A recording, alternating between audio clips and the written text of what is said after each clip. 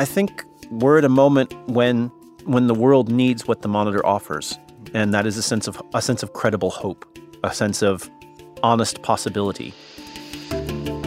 That was Mark Sappenfield, editor of the Christian Science Monitor, on how the Monitor today goes about fulfilling the original vision for the news source set by its founder, Mary Baker Eddy, in 1908. Welcome to Seekers and Scholars, a podcast from the Mary Baker Eddy Library in Boston and online at mbelibrary.org. The library provides educational resources and opportunities related to the life, achievements, and writings of Mary Baker Eddy and their ongoing impact. I'm Jonathan Eder, Programs Manager at the library, and I'm delighted to welcome you to this episode in which we explore one of Mary Baker Eddy's most notable achievements in her establishment of the Christian Science Monitor. Recently, I sat down with Mark Sappenfield, in which we looked at a speech about the newspaper given in 1910 by the paper's first editor, Archibald McClellan, to see what has changed since then for the news source and what has endured. In a sense, what took place was a kind of dialogue between the original and current editors over the expanse of more than a century. McClellan's talk took place in Chicago and drew a large audience, numbered in the thousands, interested in learning more about what was involved in this new venture into the field of journalism. A transcript of the talk resides in the archives of the Mary Baker Eddy Library. To begin our discussion, I read this excerpt that launches the theme of the address. Here are McClellan's words, followed by Mark's response. McClellan says, "I think you will agree with me that chief in importance among the institutions of modern living is the daily paper. In fact, the newspaper has become practically indispensable to the working out of human problems, and through it human thought has awakened to a growing sense of the unity and community and vital interests which exists among all members of the human family." Well, the first thing that comes to my mind when I hear him speaking is something that I remember hearing. I don't know if it was in my very first Journalism 101 class, but it was certainly very early in my journalism education. I did go to a college in Virginia that had an undergraduate degree program in journalism. And I remember in that Journalism 101 program, they were talking about, very presciently it turned out, about how kind of the decline of the American railroad happened. And they said the decline happened because the railroad magnates thought they were in the railroad business, not the transportation business.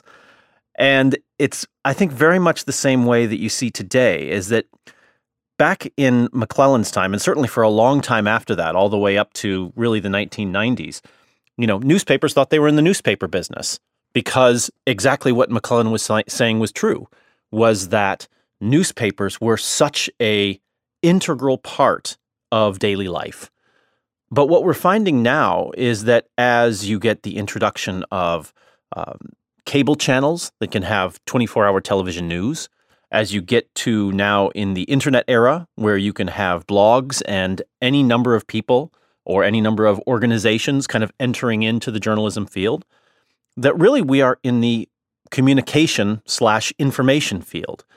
And in some ways, what McClellan said, if you broaden that out to think about the communication and information field, is just as relevant today as it was then, if not even more so. I mean, if you think about, at some other point in this talk, McClellan talks about how everyone had a newspaper back then, whether you were, a bricklayer or a politician, whether you were a millionaire or not, whether you were someone working in a factory. Everyone had the newspaper, and that was a common hearth around which the community kind of spun. Today, when you think about it, what is that? It's almost the cell phone. If there's a unifying thing that everyone talks about, it's everyone kind of looking down, it's the thumb flip, people just flipping through things.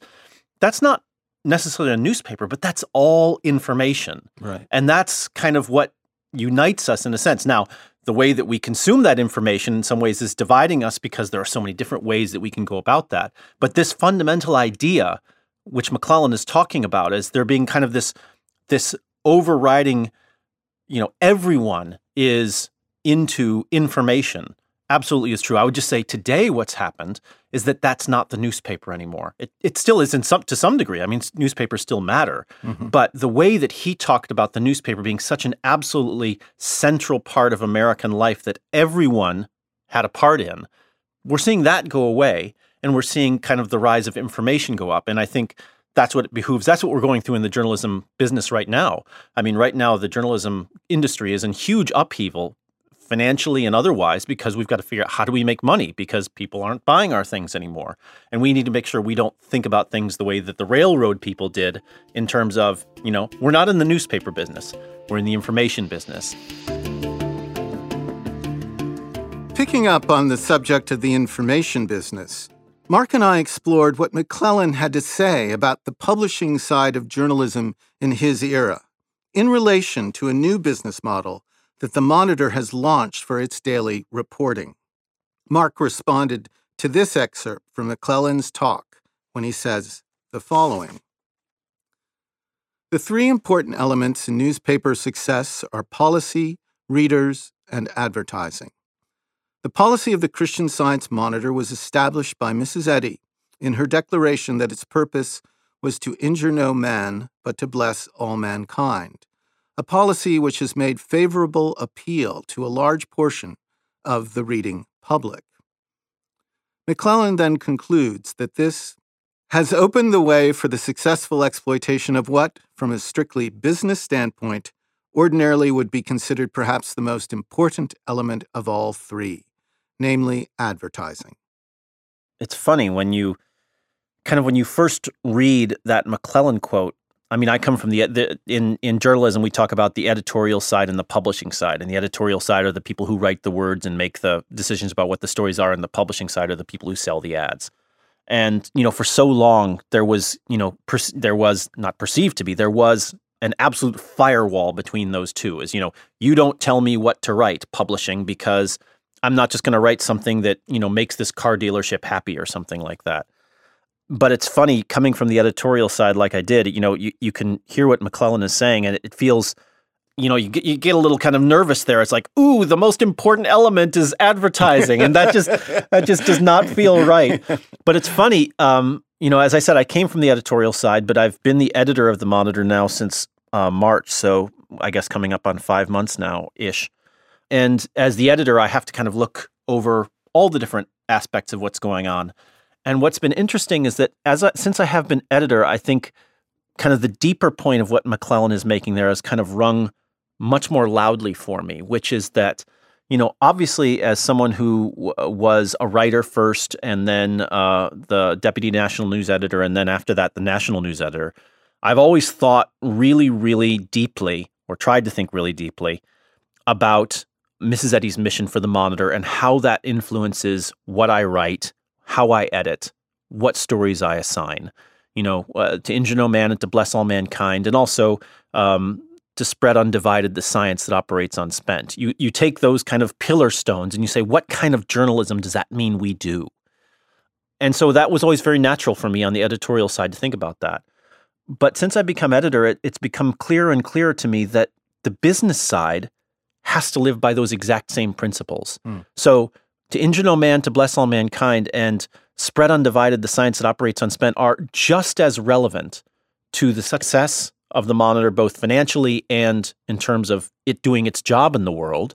But again, with the rise of the internet, I think we've just seen that the whole paradigm for newspaper ads has kind of fallen apart a little bit.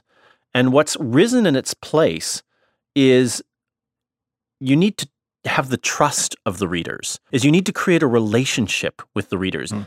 And the good thing that we feel about the Monitor is that we've always had that baked into ourselves. We've always had a reason. We were never just about the car ads. Right. So then the natural evolution that you see as we kind of work our way into how does advertising work in this era is be who we are and create that relationship with readers. I think one of the things that people who are new to the Monitor come to is they recognize that our readers are some of the most dedicated readers anywhere in journalism, is that our readers stick with us enormously. I mean, I get emails every day from people who say, I've been reading the Monitor for 60 years. These are people who live all across the country and who have chosen to come to the Monitor because of what it represents to them. So in there is the spark of the essence of what I would call, Mrs. Eddy's mission for the Monitor, which is to reach out and to touch hearts and to open hearts. And all these people have felt that. We've created that relationship with them. And so it's natural then, as we move into kind of the new era of how do you work on the advertising that McClellan was talking about, it's all about building those relationships. And so when we did launch this new Monitor Daily, which we did in May, it obviously has a form, which is, 5 stories that we publish every day and send out to readers in an email as part of a kind of a newsletter. But behind the scenes, what we've been really working on, and we hope to expand this as we keep pushing on this, is a real sense of creating a community. For example, there was a recent time when I got an email from a reader, and they had heard about something about a woman who was living on an island in Washington State in the Puget Sound. And she was, I think, 90 years old and was Japanese American and had been interned in a Japanese American internment camp during World War II. But here at age 90, she was finally getting her high school degree. She had literally been pulled out of high school in 1940, whenever it was, to be put into this internment camp and had never finished high school. And now she was going back and was going to get her degree. And it was just such a Monitor story. It was about persistence. It was about courage. It was about forgiveness. It was about grace.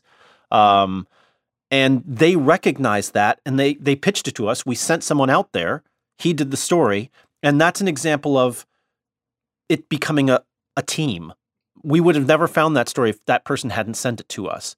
But they knew who we were because that's what they valued about us, and they reflected that back toward us.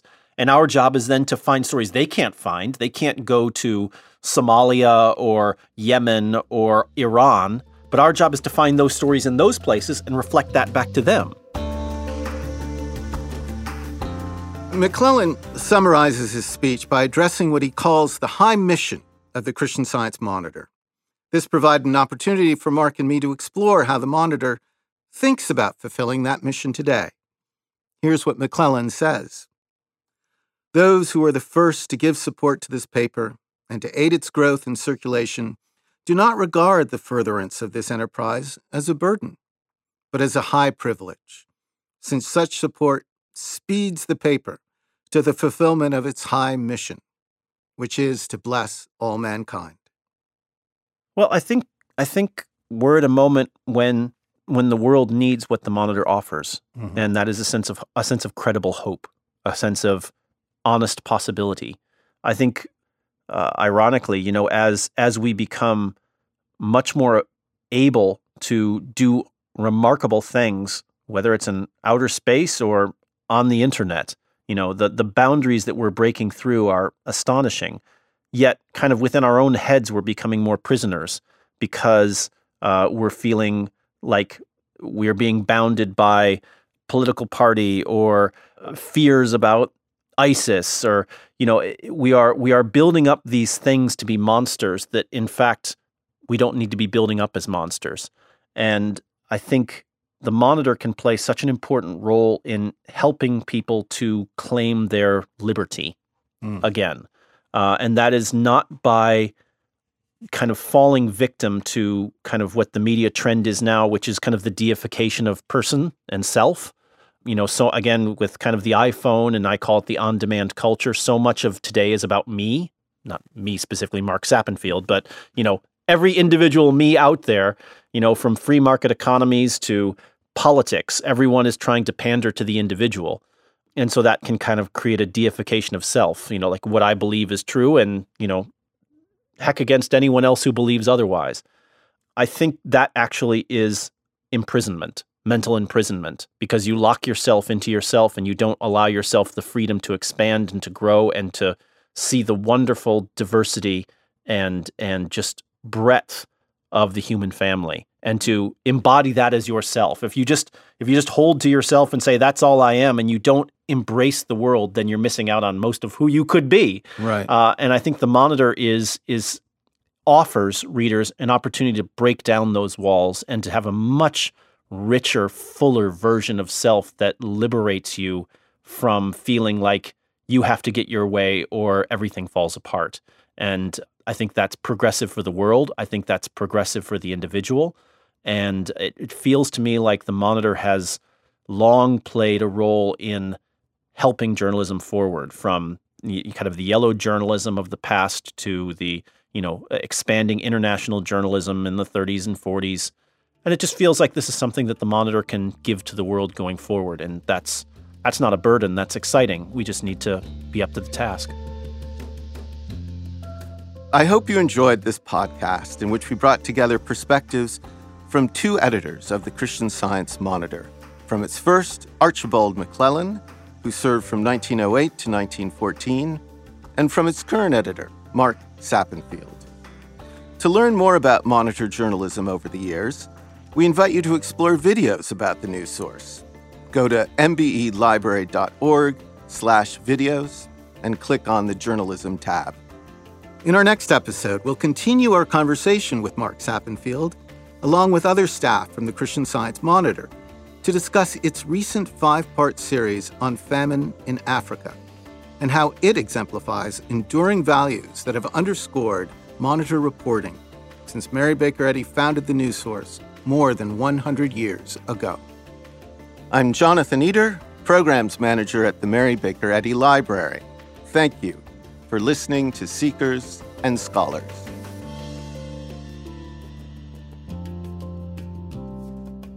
This podcast is produced by the Mary Baker Eddy Library. Copyright 2017.